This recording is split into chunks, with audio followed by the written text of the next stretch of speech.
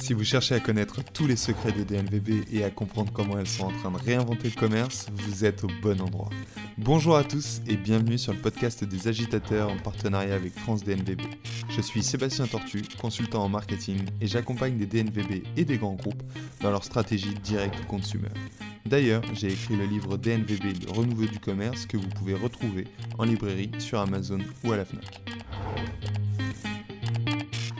Aujourd'hui, je suis avec William Hauvette, fondateur d'Asphalte, la marque de mode qui révolutionne la mode en misant sur la pré-commande. Bonjour William. Bonjour Sébastien. William, rentrons très vite dans le sujet. Tu as lancé Asphalte pour offrir une alternative économique et écologique dans le monde de la mode masculine. Peux-tu nous en parler en quelques mots ? Ouais, bien sûr. Écoute, déjà, merci beaucoup de m'avoir invité dans ce podcast, que j'écoute d'ailleurs, comme beaucoup de podcasts. Asphalte, la volonté, c'est de vraiment offrir une alternative, tu l'as dit, de repenser un peu la manière dont sont conçus, produits et consommés les vêtements. Et donc, on est une marque de prêt-à-porter pour hommes, 100% en ligne, avec pas mal de particularités. La première, c'est que nos vêtements sont vendus avant d'être produits. Donc, on ne confectionne que ce qui a été vendu. Et ça nous permet deux choses. Ça permet à la fois d'éviter le gâchis, la surproduction, et ça permet aussi d'éviter les coûts de stockage, d'intermédiaire, d'invendus. Et ça nous permet d'offrir un rapport qualité-prix qui est vraiment excellent sur le marché. On a aussi la particularité de faire un vestiaire assez restreint. En fait, l'idée, c'est vraiment de faire les classiques du vestiaire. On n'est pas une marque de mode, on est une marque de vêtements et on essaye d'habiller des gens qui portent des vêtements tous les jours, donc c'est pas mal de gens a priori, et de leur offrir vraiment ce vestiaire classique d'intemporel. Et ces vêtements, ils sont fabriqués pour durer, ce qui est aussi une particularité, c'est qu'on fait des vêtements, on fait en sorte qu'ils durent longtemps, donc on leur fait passer beaucoup de tests, notamment dans des laboratoires, on aura peut-être l'occasion d'en reparler.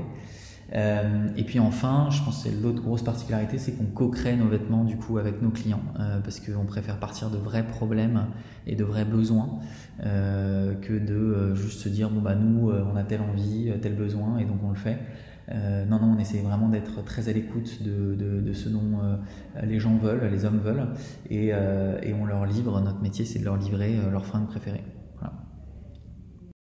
Ça me donne plein de questions. La première, c'est question toute bête. Je me dis, tiens, j'achète un t-shirt, je le trouve, je le tâche. Qu'est-ce que je fais derrière ? Est-ce que je peux en racheter ? Comment je fais ? Ou est-ce que finalement, je retourne chez Zara, je me rachète un t-shirt pas terrible ? Déjà, il faut essayer de le sauver, ce t-shirt, parce que c'est trop dommage.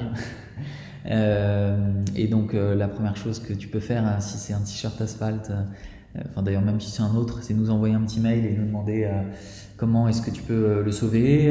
Nous, on a une map de retoucheurs sur le site qui peuvent t'aider à retrouver des retoucheurs autour de toi. On a des guides d'entretien par produit qui sont hyper poussés, avec même des liens vers les articles, les articles d'entretien à acheter qu'on te recommande. Donc voilà, donc la première chose, c'est d'essayer de sauver le produit, parce que c'est trop con de le balancer à la poubelle. Au pire, si tu le balances, il faut pareil que tu ailles sur le site et tu ailles voir les bennes de recyclage qu'il y a autour de chez toi, parce que faut pas le mettre dans la poubelle avec la bouffe et le reste. Ce serait con aussi. Et si jamais tu as besoin d'en racheter un, il va falloir que tu t'armes un petit peu de patience pour que tu attendes la prochaine précommande, puisque le t-shirt en l'occurrence c'est un produit qu'on lance 2 fois par an, mais après tous nos produits de toute façon sont voués à être relancés en fait, quand on passe beaucoup de temps à développer chacun de nos produits. Donc quand on développe un produit, l'idée c'est pas d'arrêter de le commercialiser derrière, c'est de passer beaucoup de temps, de faire en sorte qu'il soit très bon et de prendre les feedbacks clients d'année en année et de l'améliorer d'année en année. Et de construire comme ça un vestiaire de vêtements solides et intemporels, quoi. Ok, et du coup tu dis que tu co-crées les vêtements.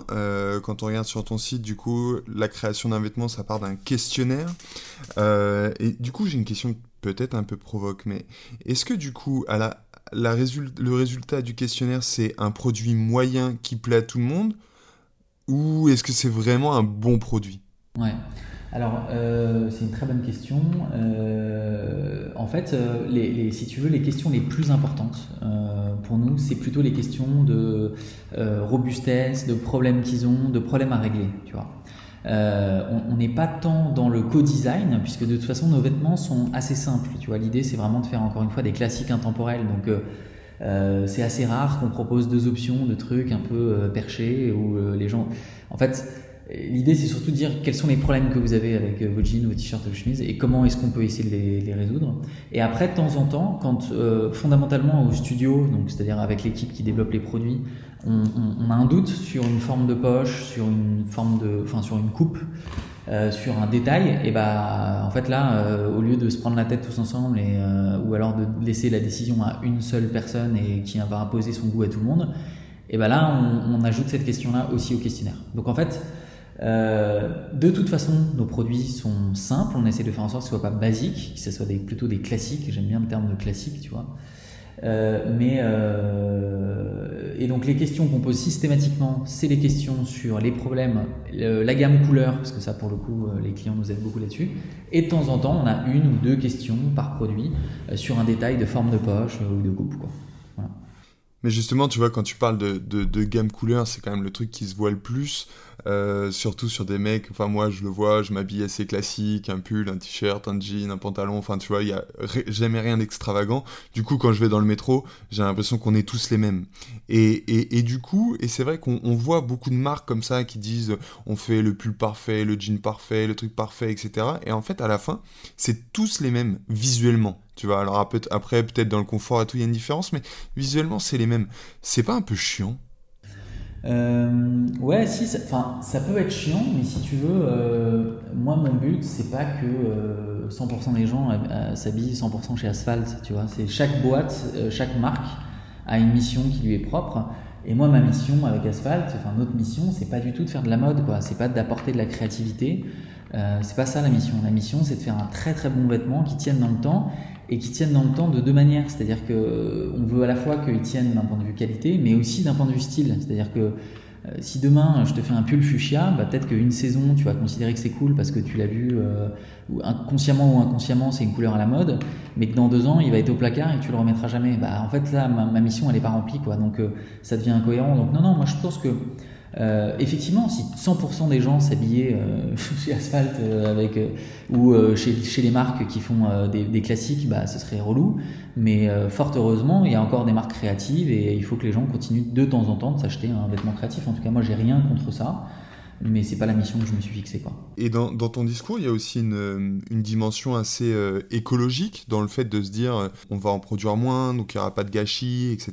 Et du coup, c'est au-delà d'une dimension économique, c'est aussi un bienfait écologique. Pour avoir un impact positif sur la planète, est-ce qu'il n'aurait pas été plus préférable de recycler plutôt de créer ? Si, moi je pense que pour répondre à ta question, il n'y a pas plus écologique que d'acheter des fringues en fripe déjà. Mais globalement, il n'y a pas plus écologique que de s'acheter très très peu de vêtements, c'est la première chose. C'est-à-dire que s'acheter 15 fripes par semaine, il y a un moment où forcément ça tourne pas en rond, même si les fripes on n'a pas reproduit pour les faire. Donc voilà, mais si, faire des fripes, acheter de la fripe, c'est ce qu'il y a de mieux. Faire des vêtements 100% recyclés, ce serait encore mieux. Le problème du 100% recyclé aujourd'hui, c'est que ça va pas de pair avec un vêtement durable. C'est-à-dire qu'aujourd'hui, si je veux faire un vêtement vraiment costaud, c'est très compliqué de le faire avec des fibres recyclées. En fait, les fibres recyclées, d'ailleurs, c'est pas très difficile, c'est impossible. Techniquement aujourd'hui, une fibre recyclée, elle va être moins longue en fait. Si on la décortique et qu'on analyse cette fibre, elle est moins longue et elle va être moins résistante, quoi. Donc si on prend une laine recyclée, c'est moins résistant qu'une laine pas recyclée. Donc moi aujourd'hui, ma mission, c'est encore une fois, c'est de repenser le modèle de consommation et de production. On a fait le choix d'être une marque qui fait produire des vêtements. On veut faire des produits qui soient vraiment les plus durables possibles.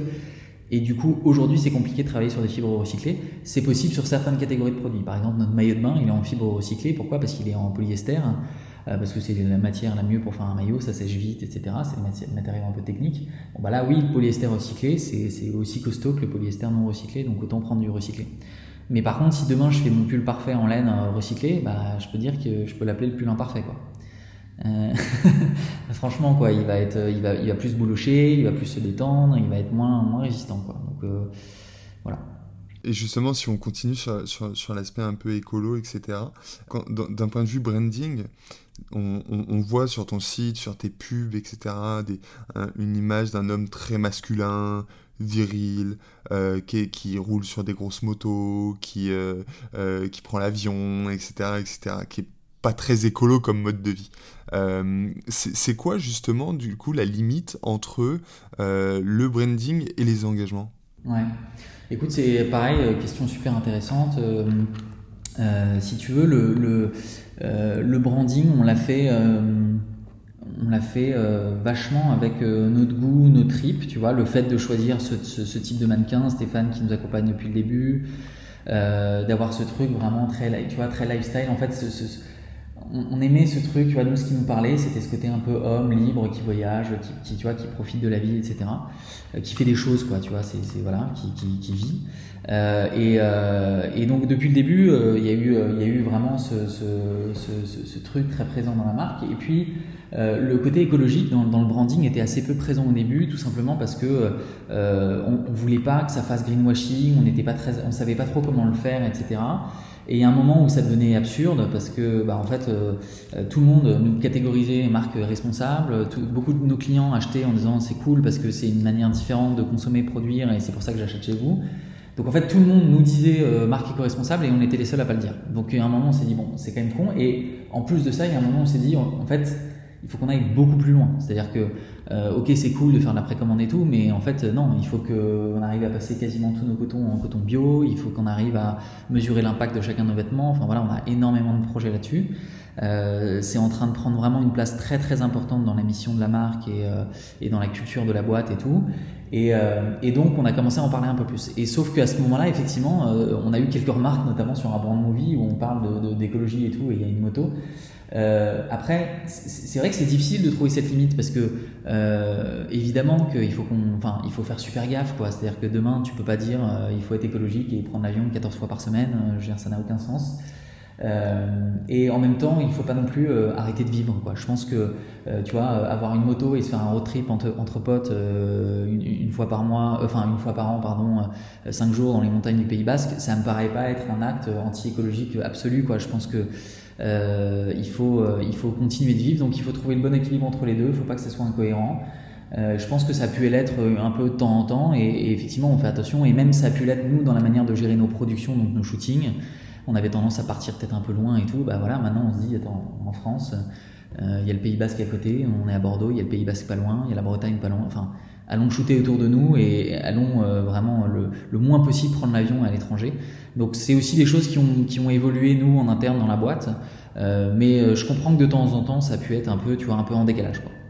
Mais pour moi c'est pas incohérent, il faut arriver justement à c'est ça qui est dur en fait, c'est d'arriver à dire en fait l'écologie punitive, tu vois, c'est quand même un peu badant, quoi. On commence à parler de charge mentale d'écologique, tu vois, et à la fois il faut qu'on change dramatiquement nos manières de consommer, de produire et de vivre, et à la fois si c'est pour du jour au lendemain bader et compter tu vois, chaque gramme de CO2 qu'on consomme, tu vois, il faut trouver le bon équilibre, quoi.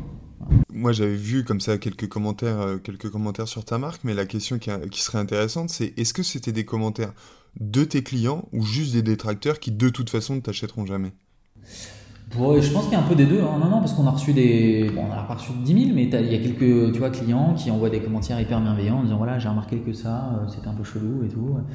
Donc il y a un peu des deux. Après, effectivement, le truc c'est que la marque commence à être assez visible. On est très présent sur les réseaux sociaux du fait qu'on est vendu que en ligne. Donc si on n'est pas présent sur les réseaux sociaux, on peut tirer le rideau, quoi. Je veux dire, c'est notre manière de communiquer, de vivre, d'exister. C'est logique et c'est normal, ça changera pas. Et du coup, on a des détracteurs, mais bon, c'est pas très grave, quoi. De toute façon, si vous en aviez pas, ça serait plus inquiétant. Ouais, on dit, ce qui est sûr, c'est qu'on a beaucoup de fans. On a beaucoup de clients qui sont très en kiff sur les produits, la marque et tout, et on a aussi beaucoup de gens qui détestent notre manière de communiquer. Et voilà, on a fait le choix d'une communication assez relâchée. On a un ton de marque qui est assez différent. On parle avec la marque comme on s'exprime nous, voilà, sans tutoyer les gens, sans tomber dans, on n'est pas copains, je veux dire, mais on essaye en fait, pour nous, on doit pas se prendre la tête, quoi. Il faut que le contenu, l'idée c'est de raconter beaucoup de choses, puisqu'on veut que les gens sachent tous les efforts qu'on met sur les produits, tu vois. On veut vraiment faire comprendre que, tu le disais tout à l'heure, les produits visuellement ils vont ressembler. C'est vrai que visuellement notre jean il est pas à des années-lumière du jean Uniqlo. Après, si tu le regardes en détail, etc., tu vas voir qu'il y a finalement pas mal de différences, et j'espère qu'il a beaucoup plus de caractère, mais tout ça il faut l'expliquer, quoi. Pour comprendre le caractère de la pièce, il faut l'expliquer. Et donc pour l'expliquer, et tu vois, tout le monde n'est pas fan de fringues, loin de là, et du coup nous on s'est toujours dit, faut que ça soit aussi agréable à lire qu'un article sur SoFoot, quoi, tu vois. Faut que ça soit cool, faut que ça soit bien rédigé, faut qu'il y ait des vannes. Sinon, le mec il se barre, il lit rien, et du coup il se dira juste c'est un jean, quoi. Donc non, le ton de la marque c'est important, et donc il est assez radical, ce ton. Il y a des gens qui l'adorent, il y a des gens qui le détestent. On peut pas plaire à tout le monde, c'est pas très grave. Et du coup, quand tu parles de marque, comment on construit une marque quand on a une relation finalement avec tu vois, le triptyque le produit, client et marque, une relation finalement qui est assez difficile parce qu'elle n'est pas continue. Je peux pas me dire tiens, comme je le disais au début, j'ai taché mon truc, je peux aller m'en acheter un autre, je peux avoir un coup de cœur, j'ai quelque chose, je suis toujours obligé d'attendre et tout. Donc au début, ça peut créer une forme de, tu vois, ça fait monter un peu le taux de dopamine, mais est-ce que sur le long terme, c'est pas un peu usant ? C'est possible. On s'est beaucoup posé la question tu vois, est-ce que ce modèle économique, à un moment, au début, quand on a commencé la précommande, franchement, on flippait, on disait ça va s'arrêter. C'est pas possible. Enfin, c'est le truc. Enfin, honnêtement, c'est pas pour nous jeter des fleurs. Et d'ailleurs, c'est pas nous qui avons inventé la précommande. Le crowdfunding, ça existe depuis la nuit des temps. Mais en tout cas, la précommande comme ça sur un site avec des gros volumes, ça n'existait pas avant, quoi. Donc on avait personne, tu vois, on savait pas, on avait personne à copier, quoi. Il y avait pas d'inspiration et tout. Donc on s'est dit, ça se trouve du jour au lendemain, ça va s'arrêter ce modèle économique et tout. Et en fait, à tel point qu'on a testé, on s'est dit peut-être qu'on devrait faire un peu de précommande, un peu de stock et tout. Enfin, on fait aujourd'hui un peu de stock, mais c'est plus pour des raisons pratiques, pour pouvoir faire des échanges de taille. Donc c'est vraiment minime dans l'activité, mais à un moment on s'est dit pourquoi pas en faire un peu plus et tout. Et en fait non, ça plaît aux gens, c'est un modèle économique nous auquel on croit énormément, c'est un modèle économique d'avenir qui est moins polluant, qui permet un bon rapport qualité-prix. Donc si tu veux, maintenant il n'y a plus de doute, quoi. C'est notre modèle économique, la précommande, c'est comme ça qu'on va exister. Et si un jour c'est usant, écoute, on verra. Soit on pivotera si c'est cohérent avec la marque, parce qu'il y a un moment il ne faut pas non plus se tirer une balle dans le pied. Soit si c'est usant, les gens s'useront et la marque mourra, tu vois. De toute façon, je veux dire, aucune marque n'est éternelle. J'espère que la nôtre durera des décennies, voire des siècles. mais si à un moment on use les gens, quoi. Et justement, c'est quoi l'avenir d'Asphalte ? C'est juste une marque de mode, de vêtements ? Est-ce que c'est une marque plutôt lifestyle, ou demain tu vas peut-être pouvoir nous trouver, je sais pas, le parfum parfait, la sacoche d'ordi parfaite, tu vois, c'est vers où tu vas ? Parce que sinon tu vas vite faire le tour quand même du vestiaire. Ouais, bien sûr. Non, le vestiaire, pour nous, il est fini. Il n'est pas infini, il est fini. Donc, il évoluera toujours une fois qu'il sera stabilisé. Les couleurs changeront un peu, les matières changeront un peu, les coupes évolueront en fonction des envies des gens, etc. C'est quand même, faut pas se voiler la face. Les coupes, quand même, les modes de coupe évoluent un petit peu. Donc, on essaye de nous pas être trop slim, trop ample, si jamais la mode demain est trop ample, parce que il faut que ça soit le plus intemporel possible. Mais voilà, donc les produits continueront d'évoluer un petit peu une fois que le vestiaire homme sera fini, mais ce vestiaire, il est pas infini, effectivement. Donc derrière, il faudra développer d'autres vestiaires et peut-être d'autres, effectivement, comme tu le disais, catégories. Pourquoi pas des parfums, pourquoi pas de la cosmétique. En tout cas, si tu veux, on se fixe pas de limites, ni dans ce qu'on vendra un jour, ni dans où est-ce qu'on le vendra, ni dans la taille de la boîte, quoi. Nous, on rêve vraiment d'être une boîte qui a un impact gros et positif. Tu vois, la fast fashion a été énorme ces dernières décennies. On espère que la mode qu'on défend avec Asphalte sera énorme dans les prochaines, et qu'Asphalte sera aussi gros que H&M ou Uniqlo l'a été dans la fast fashion, quoi. Mais du coup, pour être aussi gros qu'H&M ou Uniqlo, est-ce qu'il faudra passer par le retail ? Ce qui paraît un petit peu contre-productif, enfin pas contre-indicatif avec ce que vous faites, quoi. Ouais, alors le retail sous forme éphémère, ça, en tout cas, on va le tester. Et on le teste dès cette année, si le Covid le veut bien. Normalement, fin septembre, on a un premier test de pop-up store à Bordeaux.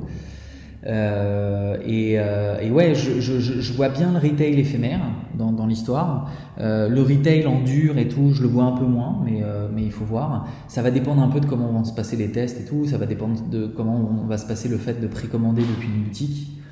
Mais évidemment que rencontrer nos clients et rencontrer des gens qui nous suivent et qui n'ont jamais acheté, ça va être un moyen de toucher plus de monde. Ouais, ça me paraît assez évident. Après, si ça se trouve, ce sera rajouter une complexité telle qu'on considérera que ça vaudra pas le coup, quoi. C'est très important pour nous, cette notion. Le prix est très important pour nous, je dois dire, parce que je pense que pour atteindre la mission qui est qu'un jour des millions de Français et d'autres gens puissent s'acheter du Asphalte, il faut que le prix soit accessible. Je crois pas au fait d'éduquer tous les Français à s'acheter un jean à 200 € un jour. Je pense que arriver à convaincre un Français de mettre 100 au lieu de 50, c'est possible. 200 au lieu de 50, je pense que c'est très très chaud. Donc pour garder un prix bas, il faut une organisation de boîte qui soit la plus lean possible, avec le moins de coûts entre guillemets inutiles possible. Et j'avoue que moi le retail sur le long terme, en tout cas en dur, me fait penser que tu complexifies quand même ton business, quoi. Et tu charges un peu ton business, quoi. Donc voilà. Surtout quand tu as une crise comme celle qu'on est en train de vivre et que tes boutiques sont fermées pendant des mois, quoi. Ça n'aide pas à prendre les risques. Cool, merci beaucoup en tout cas pour toutes ces infos sur ta boîte. Si tu avais un petit conseil à donner à un entrepreneur, à un directeur marketing qui te regarde, qui est encore un peu étonné du business model, qu'est-ce que tu aurais à dire, à donner ? Un conseil ? En tout cas, si c'est le business model qui l'intéresse, le business model de la précommande, il me paraît très bon, très applicable à plein d'autres secteurs. Je pense qu'il est bon en tout point. Moi, ce qui me plaît dans ce business model, c'est que il est bon pour le client, il est bon pour l'environnement, il est bon pour la marque, parce que c'est encore une fois moins de coûts, etc. Et du coup, s'il est utilisé à bon escient, parce que c'est toujours pareil, tu peux faire de la précommande sur des vêtements fabriqués en Chine, en polyester, c'est moins cool, mais si toute cette économie, entre guillemets, est utilisée à bon escient, ça permet de faire travailler des gens et des savoir-faire, donc ça bénéficie aussi à ces gens-là, quoi. Donc moi, je trouve ça vraiment cool, et je ne peux que conseiller et souhaiter que la précommande devienne de plus en plus grosse, quoi. Merci beaucoup, William. Merci à toi, Sébastien. À bientôt et bon courage avec Asphalte. Merci beaucoup. Merci à tous pour votre écoute. Vous pouvez nous retrouver sur le site de France DNVB ou sur toutes les plateformes de podcast. N'hésitez pas à partager cette interview et à nous laisser 5 étoiles sur la plateforme de votre choix. À bientôt pour un nouvel épisode des Agitateurs qui devrait encore vous livrer de précieux conseils.